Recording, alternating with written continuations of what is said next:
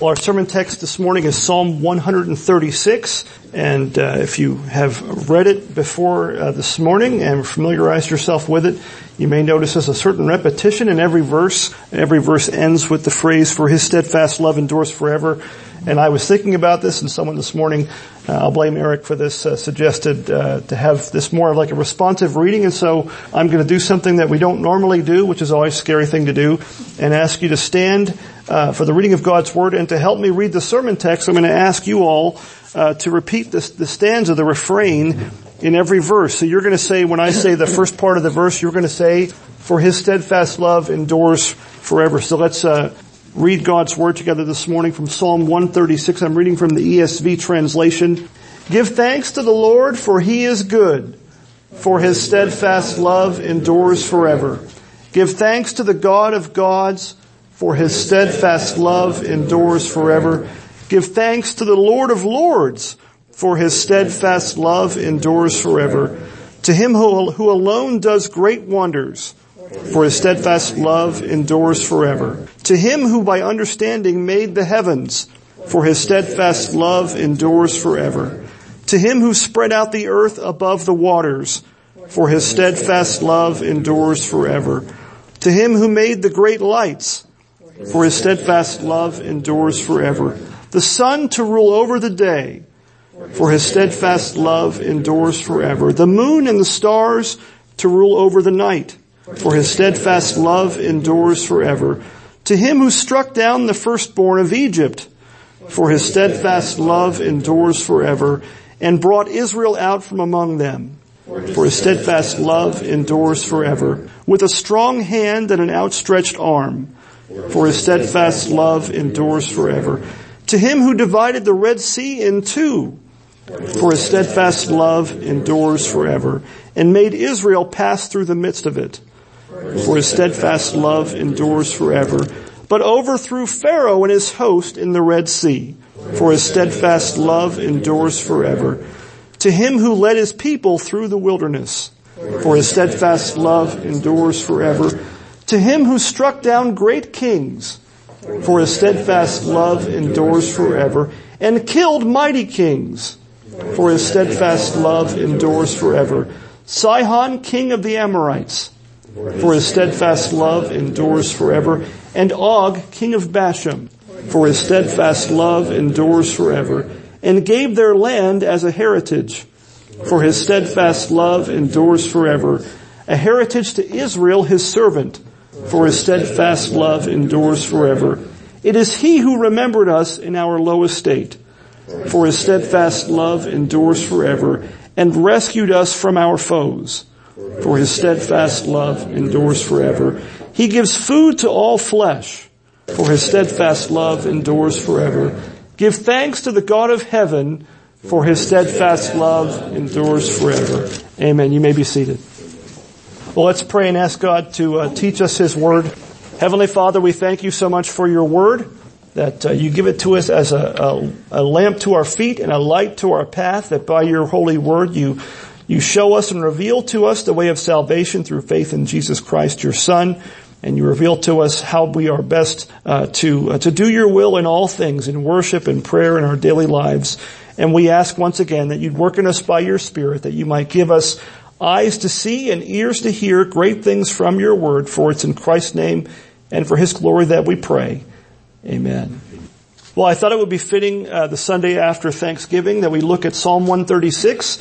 A lot of times on the first Sundays of the month we go through the Psalms one at a time, and we're looking at this one a little bit out of order. I jumped ahead quite a bit to get to this Psalm 136, and the reason I picked it is, as is probably obvious as you read it, it's a psalm of thanksgiving. And this psalm, this great psalm of thanksgiving, what it does here, the psalmist, he points out, he spells out for us a number of the reasons why we are to give thanks, heartfelt thanks and praise to our God. Now each of these Psalms 26 verses, as you just read with me, ends with that simple but profound refrain where we said, "For his steadfast love endures forever." The King James renders it as his mercy endures forever. That word steadfast love that you said over and over again, it's a hard word to define from the Hebrew, but we translate it as steadfast love or mercy. It has the idea of God's covenant love for His people. His covenant love, which never fails for His people. Now, keep in mind that the Psalms are meant to be sung. That they're meant to be read, they're meant to be prayed and preached and sung. And when I saw that refrain repeated 26 times in the Psalm, it made me think of some of the more modern praise and worship music. Now this is my grumpy old man opinion, but much modern praise music is filled with what I think is mindless repetition. It's just saying a simplistic phrase over and over and over again. And that being the case, I don't think it's any wonder that the faith of so many professing Christians seems at times to be so shallow. Shallow worship makes for shallow Christians. It's one of the reasons why I hope that when we read these Psalms and pray them and sing them together, that you see why singing the Psalms is so important. Singing some of the great classic hymns that teach so much of God's Word and include so much of God's Word in them is so important. Now this refrain that you all repeated with me 26 times in reading our sermon text, it maybe when you were reading it felt kind of monotonous. Maybe it felt kind of like, don't want to say meaningless repetition. Maybe it sort of felt that way a little bit, but that's really not what it is at all. This repetition of that refrain, I think, serves to emphasize that it's really the steadfast love and mercy of God that's the source of all the great things that we thank Him for in the Psalm. It's the source, it's the cause of all the great wonders, verse 4, that our God has done and for which we owe Him heartfelt thanks. It's in many ways, it's the steadfast love of God and His mercy towards us. That's the main reason that we are to give thanks to Him in all things, even in this Psalm. And so each of the things mentioned throughout these 26 verses of Psalm 136 is really to be seen by us as an example and an evidence of God's steadfast love and a reason that we are to give Him thanks. And so as you read through the Psalm, you probably noticed, maybe you noticed as we were reading through it this morning, that the Psalm kind of takes us on a brief, an abbreviated tour of the redemptive history of Israel in the Old Testament. It's a survey of God's dealings in salvation of His people. In the Old Testament, God is to be thanked, first of all, for His steadfast love in creation and providence in verses 4 through 9.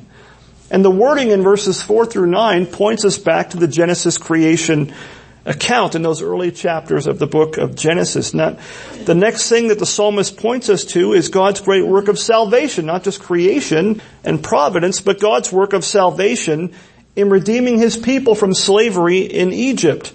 And that's found in the book of Exodus. The verses 10 through 15 of this psalm, in a very condensed form, takes us through God's work of saving His people in the book of Exodus, and His continued preservation of them throughout the wilderness wanderings is mentioned briefly in verse 16.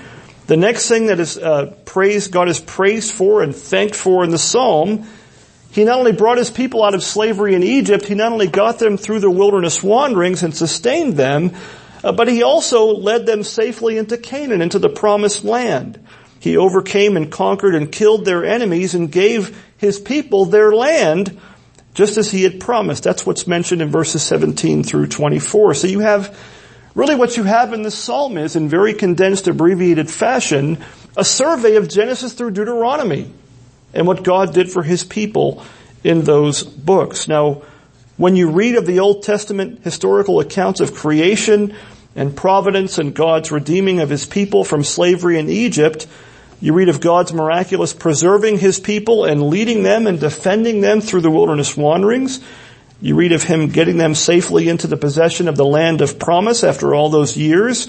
What this psalm teaches us then in doing that is that all of those things that you read about in Genesis through Deuteronomy and elsewhere as well, all of those things are then examples and evidence of God's steadfast love to His people toward us in Jesus Christ. That's what we are to think about when you read those texts. It may not be the thing that jumps off the page at you. It's not always mentioned in those texts, but the psalmist is saying, here's how you should look at God's dealings with His people in those parts of Scripture.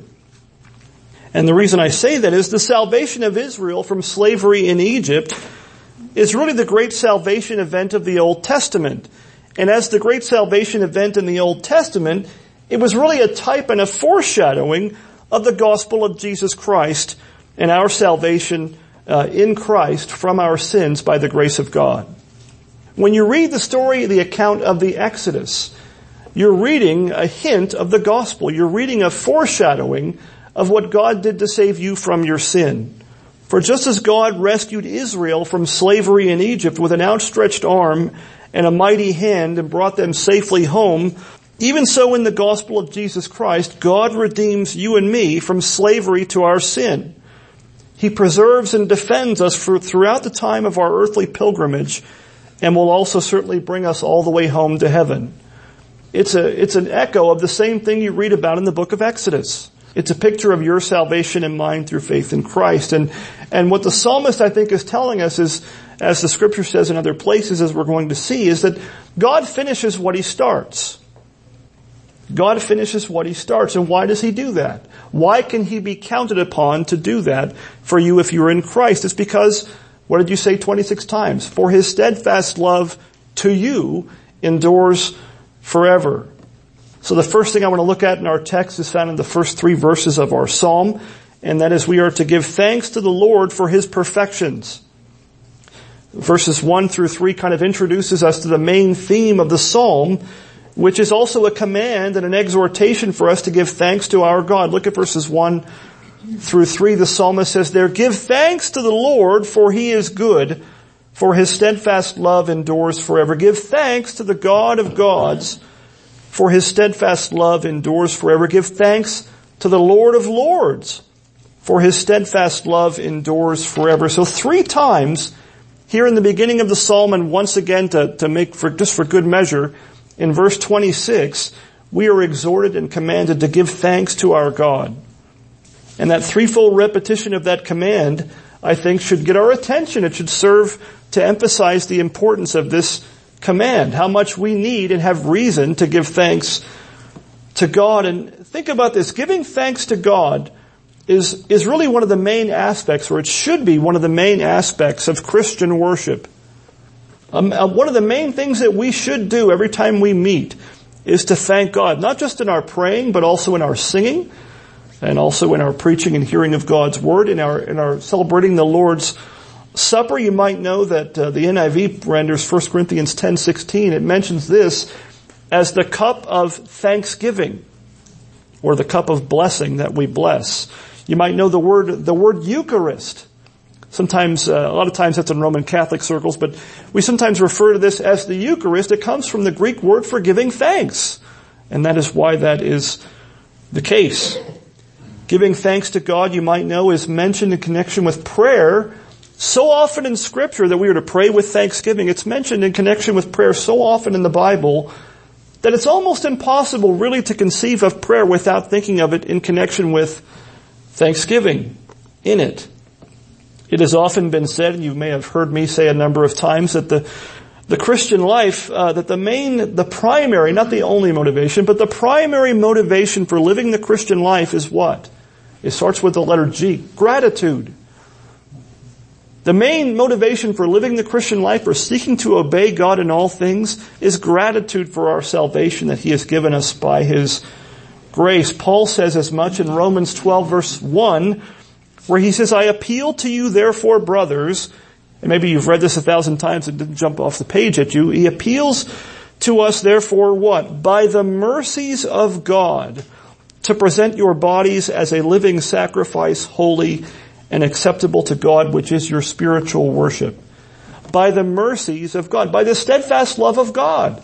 In other words, because of, or in light of God's mercies toward you in Jesus Christ, therefore offer up your body as a living sacrifice, holy and acceptable to God. Gratitude, giving thanks, is a huge part of the Christian life. It's impossible to live the Christian life rightly without it.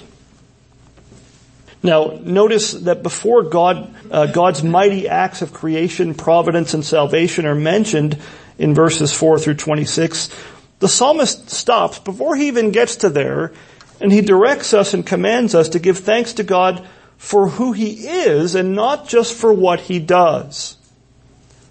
We don't want to jump the gun and skip past that. We are to give thanks to God for who he is and not just for what he has done and for what he does for us. Matthew Henry writes the following. He says, "Give thanks to the Lord not only because he does good, but because he is good."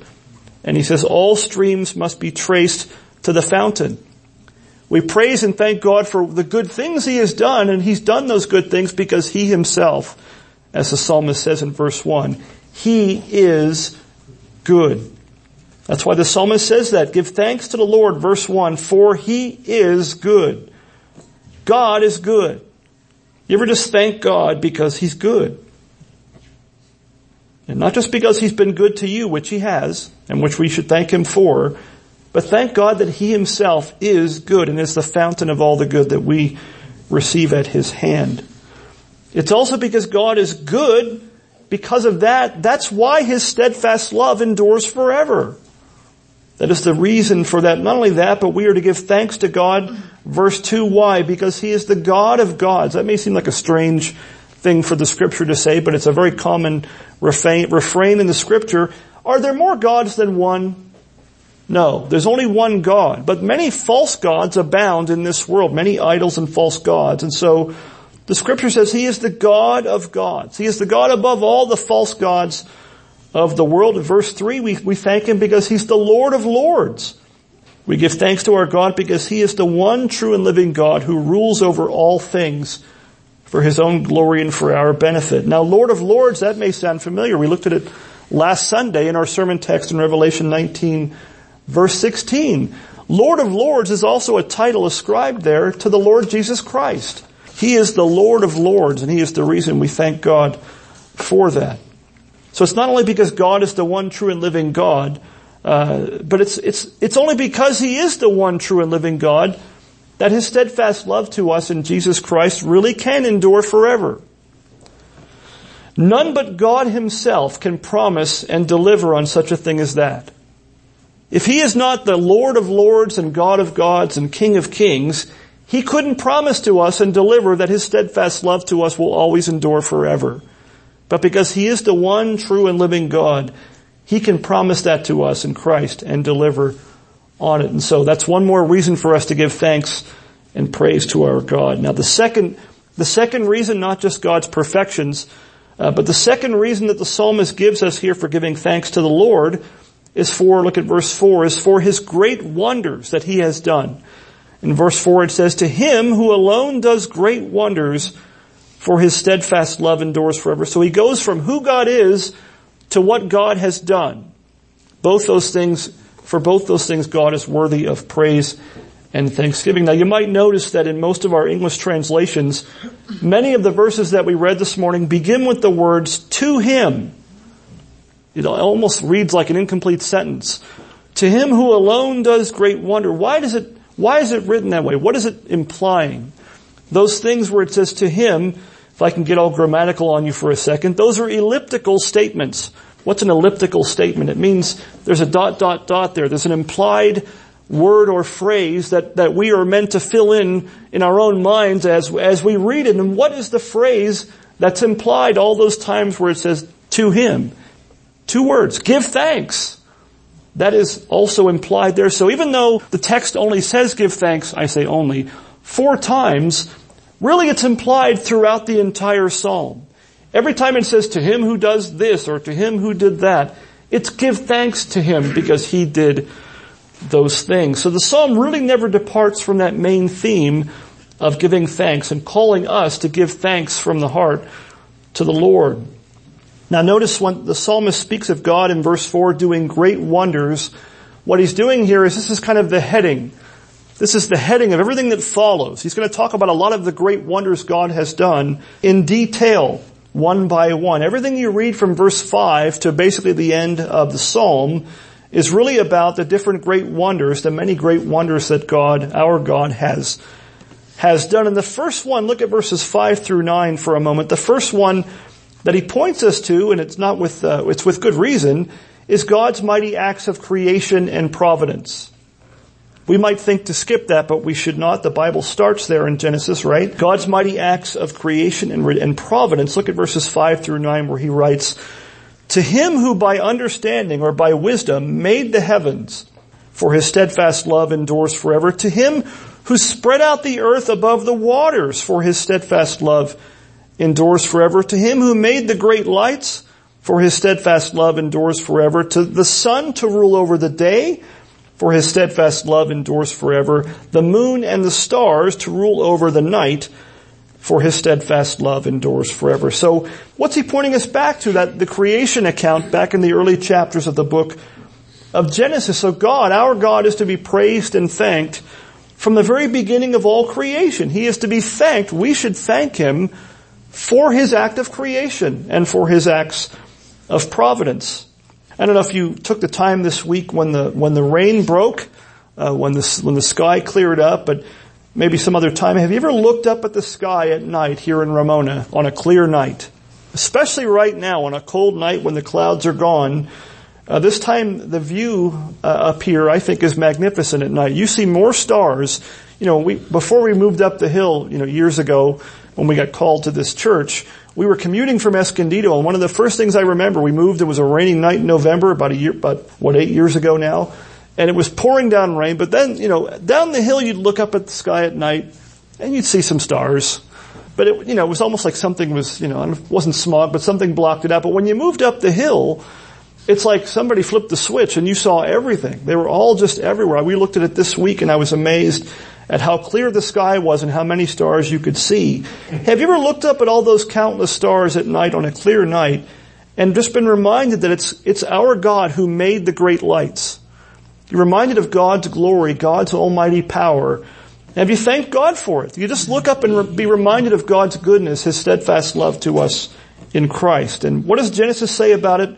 About when God made the sun, moon, and the stars? Remember in the text of Genesis chapter 1? God saw all that and he saw that it was good. So we give thanks to the Lord for he is good, and we also thank him for his creation, which is also good. God is good, and what God has made is good. And so we thank God for it. God did not have to create anything. Did God need to create the heavens and the earth? Did he need to create anybody in this room? Does God need, by definition, anything or anyone? No, he does not. He is perfect in every way and self-sufficient in every way, and yet he did so. God created all these things, and all of creation belongs to him. All of creation is one of his great wonders that he has wrought, and we should never cease thanking God for it. All of creation itself is evidence, and it's an example of the steadfast love of God that never fails and endures forever. Psalm 19, verse 1 says, "The heavens declare the glory of God, and the sky above proclaims his handiwork." Will also, in a similar way, let the heavens above be a constant reminder to you of the goodness of God and the fact that his steadfast love endures forever, and give him thanks from the heart. Let the stars at night give you a reminder to thank God from the heart for his great wonders in creation. The second thing the psalmist points us to in a little bit more detail is God's great wonders in salvation. Not just creation, not just providence, but God's great wonders in salvation. That's his theme from verses 10 through 24. The second of those great wonders is God's work of salvation. The first thing the psalmist does is point us to creation. Now he points us to God's acts of salvation and redemption. And he points us to it in a place you might not think to look for. And that's the books of Exodus through Deuteronomy. In Exodus 12, you might be familiar with that text. That is the story of them actually leaving Egypt. Exodus 12, you read of what verse 10 says, God striking down the firstborn of Egypt, the 10th of the 10 plagues. And of verse 11 says, bringing Israel out from among them. That's what chapter 12 of Exodus is about. And it's not an accident that by the inspiration of the Holy Spirit, the psalmist doesn't go through all 10 plagues, does he? He singles out the last one. That doesn't mean the first 9 weren't important, but what I think it does mean, the reason for it, I think in some ways, is what happened on the night of the 10th plague. It was the night of the Passover. It was the night of the Passover sacrifice. What he's doing is he's kind of summing up all the 10 plagues under the heading of the last one. But the Passover, who and what does it point us to? It points us to the Lamb of God, the true Lamb of God who takes away the sins of the world, Jesus Christ our Lord. Paul says elsewhere in the scripture in the New Testament, Christ our Passover has been sacrificed for us one time, once for all time. I think that's one of the reasons why the psalmist, by the inspiration of the Spirit, singles this one out. He points us, it reminds us of, to look back to the Passover. It was Exodus chapter 14, where we read what the psalmist says in verse 12, or verse 12 rather, when it says, with a strong hand and an outstretched arm, that God, verse 13, divided the Red Sea in two, and then quote the next verse 14, making Israel pass through the midst of it, and then verse 15, overthrowing Pharaoh and his host, his army, in the Red Sea. All that is pointing us back to Exodus chapter 14 with the account of the Red Sea and God's mighty wonder in redeeming and saving his people by that great miracle. So what the psalmist does here is he sums up very briefly. It might have seemed like a long psalm as we were reading it, but he's summing up for us briefly much of what the books of Exodus through Deuteronomy teach us. In fact, he does all that in one verse also, in verse 16, where he writes, to him who led his people through the wilderness, for his steadfast love endures forever. That sums up a great part of the Pentateuch, the first 5 books of your Bible, is the wilderness wanderings.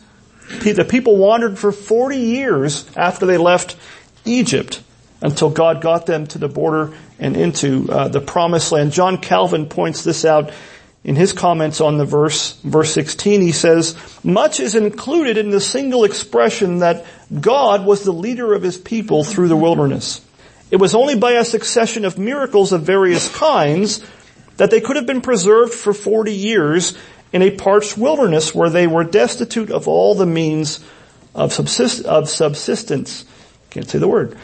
So that we are to comprehend under what is here stated the various proofs of divine goodness and power which are mentioned by Moses as having been vouchsafed in feeding his people with bread from heaven, in making water to flow from the rock, in protecting them under the cloud from the heat of the sun, giving them a sign of his presence in the pillar of fire, preserving their raiment entire, with innumerable other instances of mercy which must occur to the reader. In other words, when it says God got them to the wilderness or led them through the wilderness, you're to think of all those things. 40 years God protected them, led them, guided them, and provided things for them, everything they needed for life in the middle of a desert. He gave them manna from heaven, the bread from heaven. Remember in the Gospels, Jesus says, I am the bread of life. He's talking about the manna. He's saying, that was me. That was a picture, a foreshadowing of me. The water that flowed from the rock. They had no water to get in the desert. God provided from a rock. When Moses struck the rock, water flowed and they all had water. That rock, Paul says, that followed them was whom? Christ, a picture of Christ, who gives us the water of life. All of that is summed up by the psalmist in verse 16. Then in verses 17 through 24, the psalmist details briefly some of the great kings that God struck down in defending his church in the Old Testament. Not only he struck down Pharaoh in verse 15, he also, verse 19, struck down Sihon, king of the Amorites. You can read about that in Deuteronomy chapter 2. There's your homework for the day. Verse 20, he struck down Og, king of Bashan. Deuteronomy chapter 3 tells you about that. And then it says in verse 21, he gave their lands, quote, as a heritage to Israel, his servant. Verse 22. That's the entrance into the promised land. That's them coming to the border of the promised land, God beginning to give them victory over their enemies, and giving them their lands. It's talking about the beginning of the conquest of Canaan, the promised land. So you could say that Psalm 136 verses 10 to 24, I'm going to show my age here, is kind of the Reader's Digest or the Cliff's Notes version of Exodus through Deuteronomy. All those books are kind of summarized very briefly for us here in the Psalm. And all of those things we just mentioned and more are evidences and examples of God's steadfast love and mercy toward his people, which endures forever. I hope this changes how you read your Old Testament. The psalmist here is teaching us how to read the Old Testament, especially the Exodus account and what follows.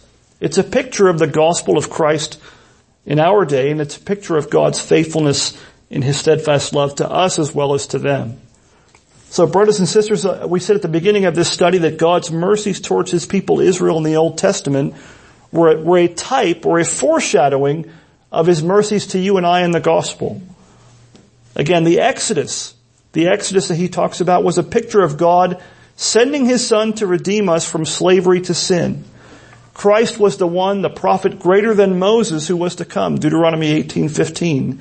And what did Christ do? Christ was one greater than Moses. Moses redeemed the people from slavery in Egypt. Christ redeemed us from slavery to sin. Christ was also our true Passover that has been sacrificed for our salvation from sin. The wilderness wanderings that God preserved and led His people through, they're a type and picture of our pilgrimage to heaven in this life. Right now, it may not feel like you're on a pilgrimage, but you and I, if you're a Christian, you are on a pilgrimage from this life to heaven, and God is faithful to preserve you and to keep you and to guide you just as He did them in your pilgrimage on your way to your eternal home in heaven. This world is not your home. Heaven is, and God will get you there by His sustaining mercies and grace. God sustained Israel throughout that time of their pilgrimage, and that is a testimony to you and I that God will not fail to get you safely home as well. The conquest of Canaan, that's mentioned briefly towards the end of our psalm, I think is evidence that the Great Commission will not fail. It cannot fail. All the nations, remember they were being conquered by God through His people as they marched through the promised land, and God gave them their lands and even towns and cities. Well, the Great Commission will not fail. All the nations will be made disciples of the Lord Jesus Christ. All the nations will become a footstool for His feet, even as Psalm 110 verse 1 talks about. God the Father tells Christ, sit at my right hand until I make your enemies a what? A footstool for your feet. That is going to happen through the gospel, through the preaching of the gospel in the church. And so when you read the redemptive history of the Old Testament of Israel, that is your redemptive history, our redemptive history as well for all those who are in Christ by faith. That's not just old, dry, dusty history. That's our history. That's our family history in the family of God in Jesus Christ. And so all of that, all of these things we think about and read about in the Old Testament, all those things are abundant testimony to you and to me that we have every reason to give thanks to the Lord, for He is good, for His steadfast love endures forever. I mentioned some of the songs that are commonly sung that have some mindless repetition. I think this is one more reason we need to sing the Psalms, and why we try to make that our habit as often as we can in our service. There's a lot of theology, a lot of gospel doctrine taught in the Psalms for us to sing. As Lamentations chapter 3 verses 22 to 24 puts it, I think it says the same thing that this Psalm does. Lamentations 3:22 to 24 says, the steadfast love, same word, the steadfast love of the Lord never ceases. His mercies never come to an end. They are new every morning. Great is your faithfulness. The Lord is my portion, says my soul. Therefore I will hope in Him. In other words, again, our God finishes what He starts. Paul says as much in Philippians 1 verse 6, he says, and I am sure of this. What's he sure of? That He who began a good work in you will do what? Will bring it to completion at the day of Jesus Christ.